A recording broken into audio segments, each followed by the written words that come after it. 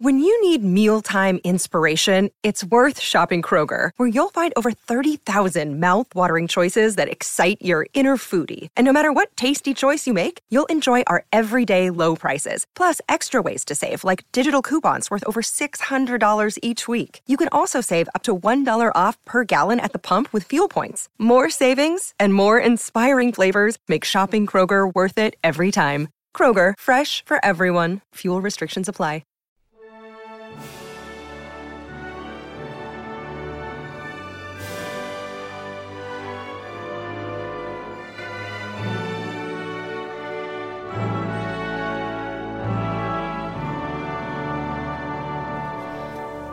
Hello and welcome to the Welsh History Podcast. My name is Jonathan and I'm your host for this series. Let me begin by saying we're continuing with our discussions of the Bronze Age era, and today we're going to talk about a few specific instances and things that were found from an archaeological perspective while we're doing the Bronze Age. And of course, as we go into the Iron Age, we won't, as I've said before, have a lot of history to work from. There's no written record at this point, so we're almost purely reliant upon the wealth of material we've been able to find via archaeology. That's not a bad thing, though, to be fair, because there is some great stuff, especially recently, that have come about, which we are very, very blessed to have a hold of. And I think we're benefiting from the way it's showing us the way the world worked in Britain at this point in time. We're going to go outside of Wales for an example here today, just simply because it's so important to the Bronze Age discoveries that we've had. We'll talk a little bit about a number of different things, but how about we get to it? First of all, let's start talking about the Bronze Age more from the actual tools that they're using rather than the process of making bronze. One of the main things that's used for is to create, well, obviously farm implements, be it axes. We found tons of axes in the Bronze Age. There's obviously equipment for agriculture and digging pits, and also importantly, this is probably the first time we find evidence of actual proper weapons, not just like bow and arrow type ideas or things that could be weapons but might not be. There is swords, and we find them in the Bronze Age for the first time in Britain. And the ones that we find the most of, I think, are in Scotland, but they have been found in other places, and certainly I think we will find them everywhere. The reality of it is there's a couple of factors to this, and one of the factors is a climactic factor. We have an incident where in the 1400s the weather starts to get colder. This forces people to move because, unpleasant weather means lousy growing season, means animals dying, means starvation, means. And so people, being the people that they are, realize they must move out of the mountain ranges and back into the valleys and back into the lowlands where the weather is more pleasant or less inclement, and that way they can continue with their lives. The only problem with this is, of course, is this shift of what I would call climactic refugees creates a problem for the people that already live in the valleys, because they're there having their life, and all of a sudden these other people come on board, and maybe they're your family, maybe they're not. Maybe they're the local community, maybe they're not. And suddenly you have friction, you have confusion, you have warfare, you have problems of all sorts. And so this creates competition. And this competition will obviously create battles, it'll create bloodshed, it'll create prisoners. It creates a whole host of interesting problems that will come into this, and we'll start to reach this. And last week we talked a little bit about hill forts. Hill forts become sort of the way to live around this time and carry forward into the Iron Age, in part because, as I said last week, the defensible nature of them, but also because they become an easy way to keep your community together. You can actually contain all of your animals in there. You could even put, some basic farm related growing in there. All your houses could be in there, and sometimes they're protected by an earth bank. Sometimes they're protected by ditches, and a lot of times there also been evidence of poles and wood that's been put in to sort of bulk up protection. And they get more complicated the closer we get to the Roman period, because of course people are thinking of ways of defending themselves, and so obviously as they have to make more preparations to prepare and protect themselves, the whole procession gets that much more complicated. The other derivative of all this is, and we have evidence of this at least in the later Iron Age, is that slaves get taken. Probably, and this is only a supposition, there's no evidence, full on evidence of this, but the likelihood is that this comes out of battles, out of prisoners of war, out of taking communities. This happens a lot in the Middle East. If there's an invasion by one major empire into another, they'll capture citizens and drag them back into their own population, use them as slaves, use them as sex slaves, all sorts of different things to sort of basically use that population up. But more importantly, also to give a level of luxury to the population that's currently there, because of course slavery becomes a very cheap form of labor. I mean, it's the cheapest form in the fact that you're not actually paying for anything. But even in this time, you still have to feed them, so it's not a completely free service. But the thing of it is, you're concerned for their welfare is a whole lot less. Let's be honest, slaves are not treated well. That's part of the joy of being a slave. The other thing is you get the really, really crappy jobs, the awful stuff that nobody else wants to do. Hey, slave, guess what you get to do? You get to go into the mine and dig into a little tiny hole where you can barely breathe with maybe no light and chip away at a rock for 8 to 10 hours a day. And then we bring you out, maybe feed you, maybe not, wash, maybe not, a proper bed, probably not. Then you get to go back and do it all again the next day. And, that's kind of the lifestyle they would be leading. It would not be a fun one. But what this does, by creating this level of slavery, in all likelihood what happens is it also helps to create a stratification in society, because now the more slaves you have, the more wealth you acquire. So now it becomes in your interest to capture more slaves. So there's probably even more battles and more confrontations and more prisoners and more slavery of various types, because now it's an economic benefit to you.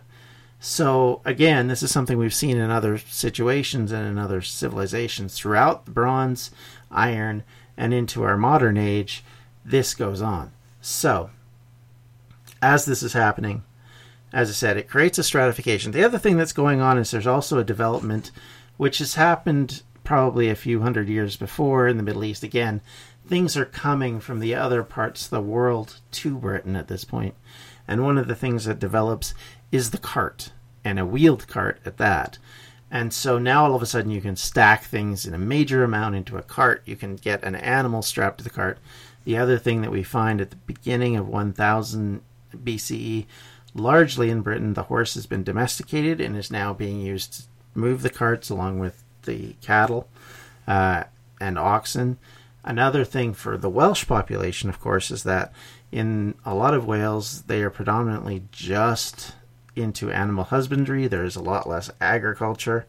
The reason for this, the evidence that we have, is found in the hill forts, both in the late Bronze and early and late Iron Age. There's a whole lot more consumption of animals than there is consumption of agriculture, simply because the storage facilities are not that big by comparison. And the amount of animals being eaten is quite large. So there also, I would argue, shows that there's been a change in climate where the agricultural side isn't quite as useful as it used to be. Now, as this happens, of course, like I said, you have these confrontations, but the other part is you have a stratification of society. And so one of the things that's come of that is a couple of archaeological finds that have happened. And one happened a long time ago. The other one happened relatively recently, and I think we'll talk about the recent one first. In Amesbury in Wiltshire, was a individual who was found. Actually, he was found, I believe there was two individuals, but there was one who was supremely better decked out than the other. Found in 2002. They were identified to be from the Bronze Age, And even though they were built, they were actually right near a Romano-British burial ground, which is an interesting thing as well. So here you have this combination of this Bronze Age burial along with a Romano-British one.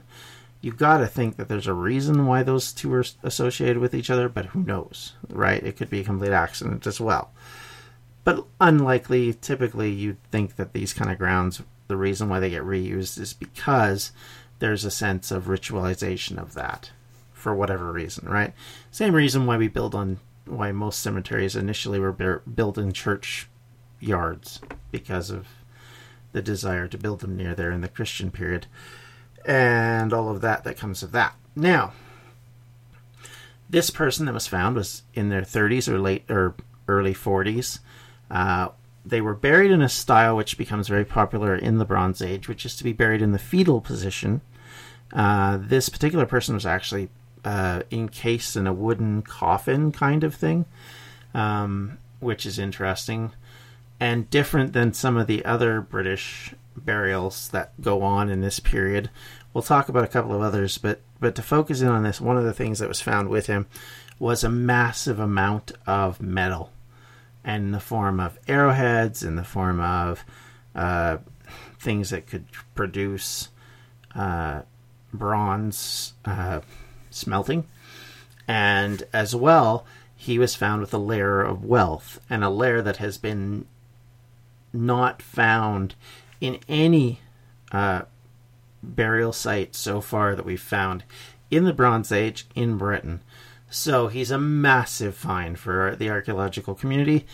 They're just getting to grips with all the details. I mean, some of the evidence that I found is as recent as 5 to 10 years ago.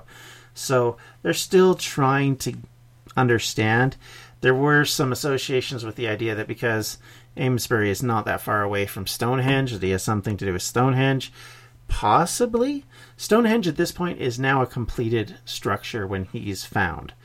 The mid 2000, 1000 BCE, so like about 1500 BCE, which is close to when he's found. Now, the difference is that with Stonehenge at this point, we've come to the blue stones. It's gone from being an earth ditch to wooden posts to stones, and in fact, there is an argument that's contested by at least one archaeologist I found, that the stones, which I think the majority of archaeologists believe, were actually brought from Wales.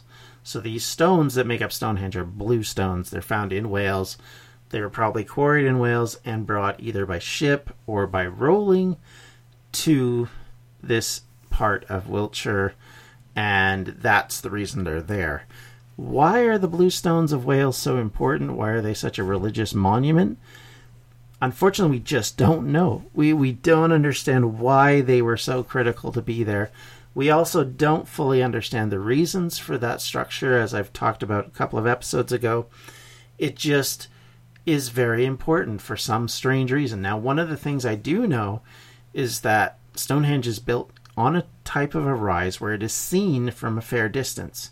So and in some cases can be seen by hill forts that were relatively close. So that may be one of the reasons. So it's sort of a temple-like structure within the distance of a few communities. There is also evidence that there was a wooden henge not very far away. And the argument goes, and I think I've said this as well, that the wooden henge would be for the living, where the living would go to celebrate life, to have their life ceremonies, to do things like, when a birth has happened, you go to the wood henge. When a party is going on, you go to the wood henge. When you're celebrating the Midsummer's Eve, it's at Stonehenge, at Woodhenge. But then at Stonehenge, you do things that mark death. So then your burials happen there. Thus, you remember we brought up the fact that in the Neolithic period, there were burials there as well. It's a place that you mark the end of the year and the beginning of the new, which happens at the winter solstice. So the concept of the changing seasons and the importance of God's rebirth, or God's rebirth, becomes important to that. We don't 100% know that. Of course, Stonehenge has been muddled with so many stories and so many ideas and so much confusion. The Romano-British thought it was built by giants. There's all sorts of weird and wonderful things and stories. And of course, our modern day neo-pagan druids still use the site to kind of mark the solstice change. And the reality of it is, we don't even know if they're doing it right. We know that at one point, the stones fell down, they've been put up. Nobody's sure if they were ever put back up properly.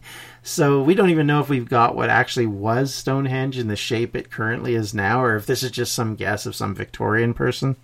And of course, that lends a whole passel of problems to it as well.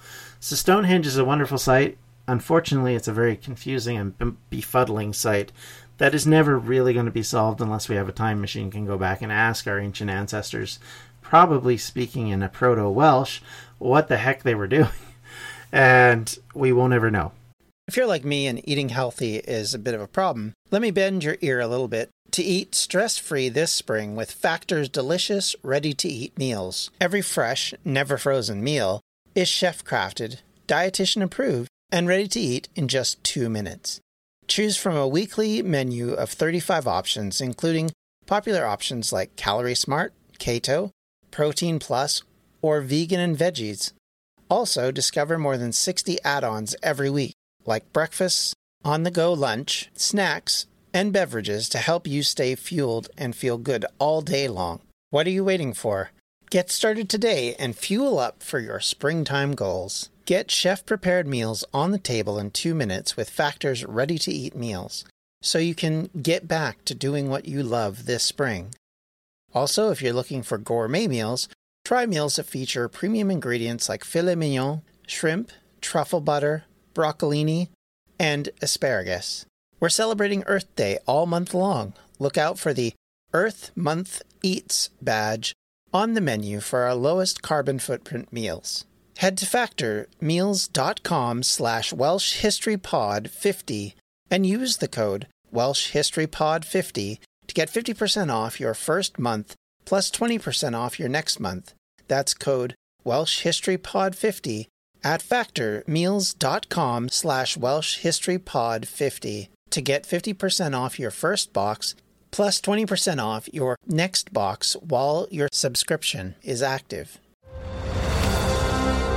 I'm Ken Harbaugh, host of Warriors in Their Own Words, a podcast that presents the unvarnished, unsanitized truth of what we have asked of those who defend this nation. As a country, we need these stories more than ever. Stories from Americans who have borne the battle, including 30-year-old remastered interviews with veterans from World War I recounting their time in the trenches of Europe, and with veterans from World War II, Korea, Vietnam, and from our most recent conflicts in Iraq, Afghanistan, and other battlefields Americans may never have heard of. Hear their stories by listening to Warriors in Their Own Words wherever you find podcasts. So that's kind of the gist of Stonehenge. And the Amesbury Archer affiliation with him seems to be, it seems to show some sort of stratification, whether he was a king, whether he was just a specialist who was given a special reward. We don't know, but his burial is very unique. And so unique that there's only one other I can use in that period of time, which has a similar nature to it in the Bronze Age. And that actually is in a place called Mold, which is in Flintshire in North Wales, near Wrexham. This particular site, unfortunately, has the misfortune of being found in the early Victorian period. The reason why I say that's a problem is because this is before archaeology is a stratified science.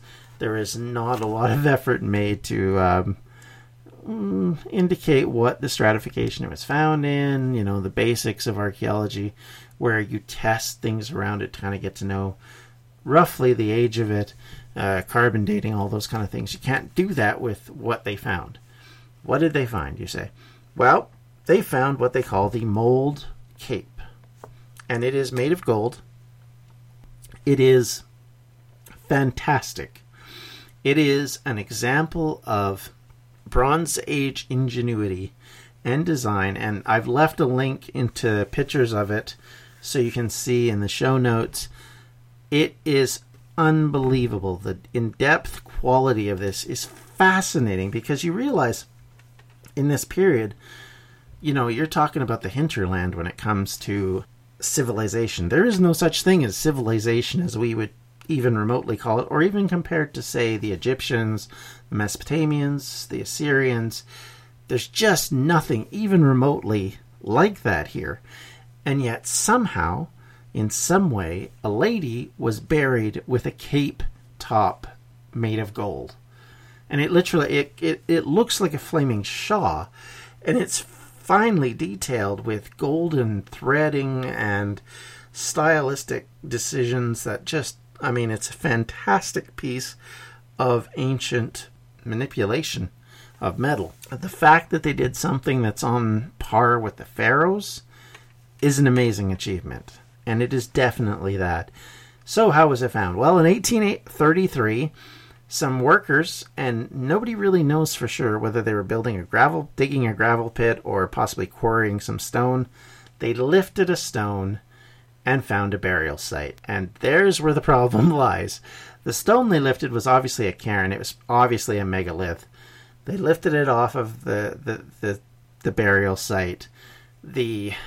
And we do know that she's a woman who was buried with that, was also buried with amber beads, and there was also some sort of cremation urns with her.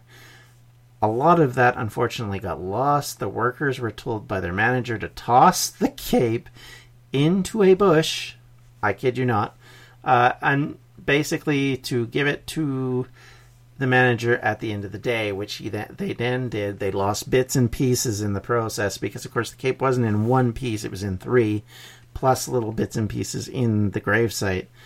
When he finally got it and then gave it to the British Museum, British Museum comes along, they try and find other parts. They find some of it, but not all of it, and they bring it back. And, of course, for the next, let's say, 100 years almost, they don't actually know what they've got. They think it's all sorts of things. They think it's like something that was used as sort of a shield type thing, possibly like an armor, be it ceremonial or whatever. Then it was like thought to be something for a horse. And of course, none of that turned out to be the case, because at some point somebody in the early 1900s decided to sit down, work through it, and figure out exactly what it was. And that's when they realized it was actually a cape. Actually, that she was buried with a woman who obviously was a woman of power, because don't bury somebody with that amount of gold who isn't powerful. She had a place of honor in society because, one, they buried her with honorable things. Two, much like every other Bronze Age find that we have, Bronze Age people are generally buried with objects, and objects of importance typically to them. We find all sorts of evidence, even going into the Iron Age and into the Roman period, of people being buried with combs, with brooches, with all sorts of interesting things that were important to them, probably in that life. And these are just some of the things that we find. And the more opulent they are, obviously, the likelihood is the better off that person was. And when we're talking a gold cape of that magnificence, we're probably talking this person may have been a local king, effectively, or in this case, a queen, or maybe a consort to somebody who was beloved enough that nobody basically went in and rifled through her tomb when they actually knew it was in there. Because later on, of course, people forget about it, it gets buried. It's not like Egypt, where you have these massive works of stone that sit above these opulent burials, so there isn't an obvious place for people to go finding and digging and grave robbing, although they do. And so we got lucky in this case, and we do get lucky archaeologically when we find these things. This is certainly nothing that normally gets found, and in Britain's case has never been found in the Bronze Age. So it's an amazing discovery. These two discoveries are probably the most interesting, fascinating discoveries, and of course one of them is in Wales, and they show that society is stratified, that there is a level to it, that there's luxury for some, that there's leisure time for some. And as we go into things next time, because we're going to continue to talk about all this, one of the things that we have to talk about as we transition into the Iron Age is the idea that now we're starting to get to a point where myth is being made, where ritual can be done. Because now you have a stratification. Well, one of the things that we get when we have stratification is a priest class. And priest classes need reasons to exist. And one of the things that they do to exist is to have a mythology, to create a reason for them to be as powerful as they are. And we can debate and discuss what that means, but the reality of it is that priests are, be it through belief or whatever, are going to make sure that there's a significance to what they're doing. And certainly we get this, and it will transition into the Iron Age into what we call druids. But at this point, that's not what we're talking about. We're talking about possibly shamanic types, possibly people who are considered in the old biblical term of a prophet. There might be a high priest type person, but we have to remember these groups are not stratified. Even though they're stratified, they're not a civilization yet. They're not in a situation where you have hundreds of thousands of people living in a community, or even tens of thousands of people. You're probably talking, most communities are a village size or less. If they're that, and typically they're made up of the local family, the local community, and they're very subsistence based. They're very much built around the agricultural ability to survive. And even as we get to the point where there's trade obviously coming around, which again in the Bronze Age we do get, one of the other developments of the Bronze Age is these boats that are found, or have been found, which they are massive boats with 18 people rowing in them. So effectively they're a lot like the Viking ships in the size of them. So you could transport major amounts of goods in these things, especially when you have pottery, because of course you can store it in the pottery. Which is why when there's ships that go down and get sunk in the ancient times, we do find pottery in them. Very common things that are found in the Roman era, for example, is to find massive urns with anything from olive oil to wine to precious goods to ballast to and the list goes on and on and on. This is the same sort of thing even in the Bronze Age. There's people traveling from across the seas to each other, be it from Wales to Ireland, be it from Scotland to the Orkneys and the other islands around them, be it from what we now call England to France, what we would call France. All of this is probably going on during this period of time, and we're probably having an exchange of populations in that period of time. And in likelihood is that the languages are relatively close enough that you can make trades with people and understand them, because you still don't have written languages. At this stage, in this part of Europe, there just is nothing written down. So unfortunately, we're in other places like Syria and Assyria, like the Levant, and in Egypt, and in Mesopotamia, we have written notifications of things. We have tablets that give us all sorts of information. We have stories. We have all sorts of... We don't have any of that here still. And that won't exist until the Romans arrive, which is so disappointing in a way, because it would be a wonderful thing to have that written record to be able to go to as a historian and say, oh, hey, we have this too. Because the reality of it is history and archaeology do actually bounce off one another good, and sometimes they bounce off one another badly. And so it's good to have those comparisons, because then you can say, hey, what is the middle ground on this? What is really going on here? When you don't have that, you have to rely on archaeology. That's what we're doing mostly in this Bronze and Iron Age. We're desperately reliant on the archaeological evidence and what it gives us. And thankfully, we're getting good archaeological evidence at this point. We're finding out about people. We're finding out about some of the basic things that people are doing. And more to the point, we're finding out the good side and the bad side of the Bronze Age for people. Because as much as it's good for some, it is definitely bad for others. And to put a point to this, when we talk about the Amesbury man, one of the interesting parts of that particular individual is the fact that his knee bones are gone on the one knee. So basically, he probably walked with at least a limp for whenever this happened till the end of his life, and it probably contributed to killing him. So that's the good and the bad, because of course we don't have what we would call medicine. There's probably very little in the way of being able to heal people. I'm sure they understood basic things. There was a form of dentistry that was done, although it sounds really scary in some places, and there was some form of medicine that was done in these time periods. but nothing compared to anything that would be modern. And obviously your life expectancy dropped considerably if you got wounded, injured, or broke a limb. So, even for the wealthy, nothing was ever guaranteed in this era. And of course, as we go through this era, we have these massive sea changes of people moving in and out because of various climactic problems. And whenever that happens, that has a tendency to blow your stratification quite quickly, because once those confrontations happen, people get killed.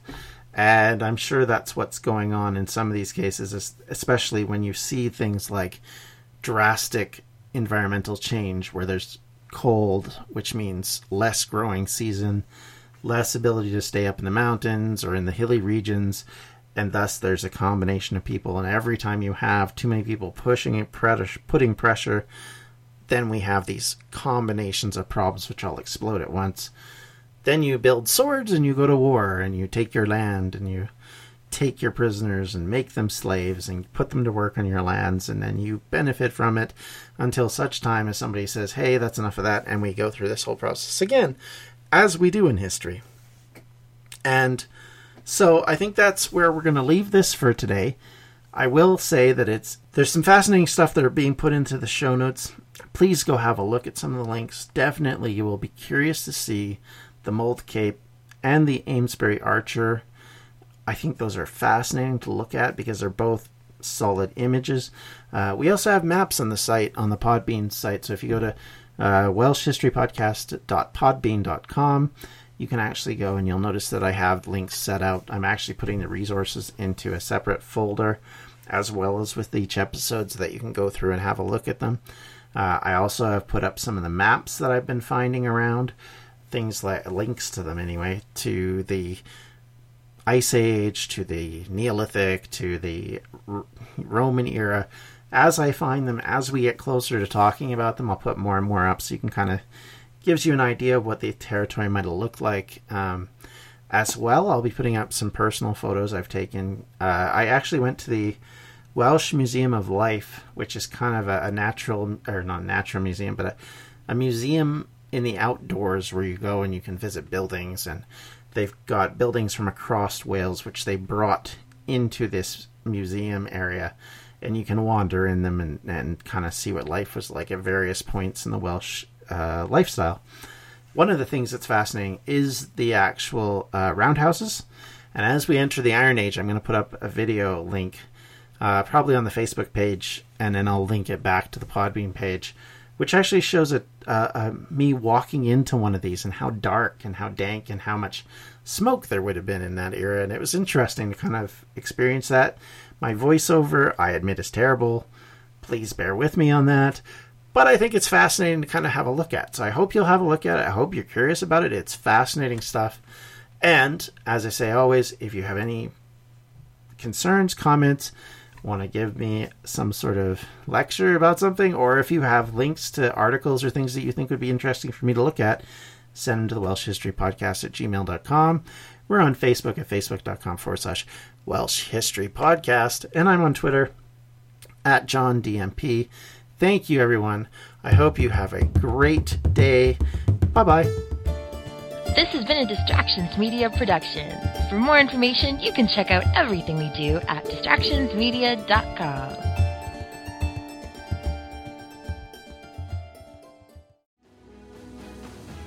I'm Ken Harbaugh, host of the new Medal of Honor podcast from Evergreen Podcasts, brought to you in partnership with the National Medal of Honor Museum. In each 3-minute episode, we'll learn about a different service member who distinguished him or herself through an act of valor. We'll include stories from the Civil War to Iraq and Afghanistan, and from all branches of the military. We'll talk about service members who were overlooked for the medal at first due to their race or religion, and about those who were celebrated at the time. We'll hear stories of soldiers like Audie Murphy, future Hollywood star who mounted a burning tank to hold off German infantry in World War II. And people like Dr. Mary Edwards Walker, a Civil War Army doctor and the only woman to receive the Medal of Honor so far. Learn about these heroes and more wherever you get your podcasts.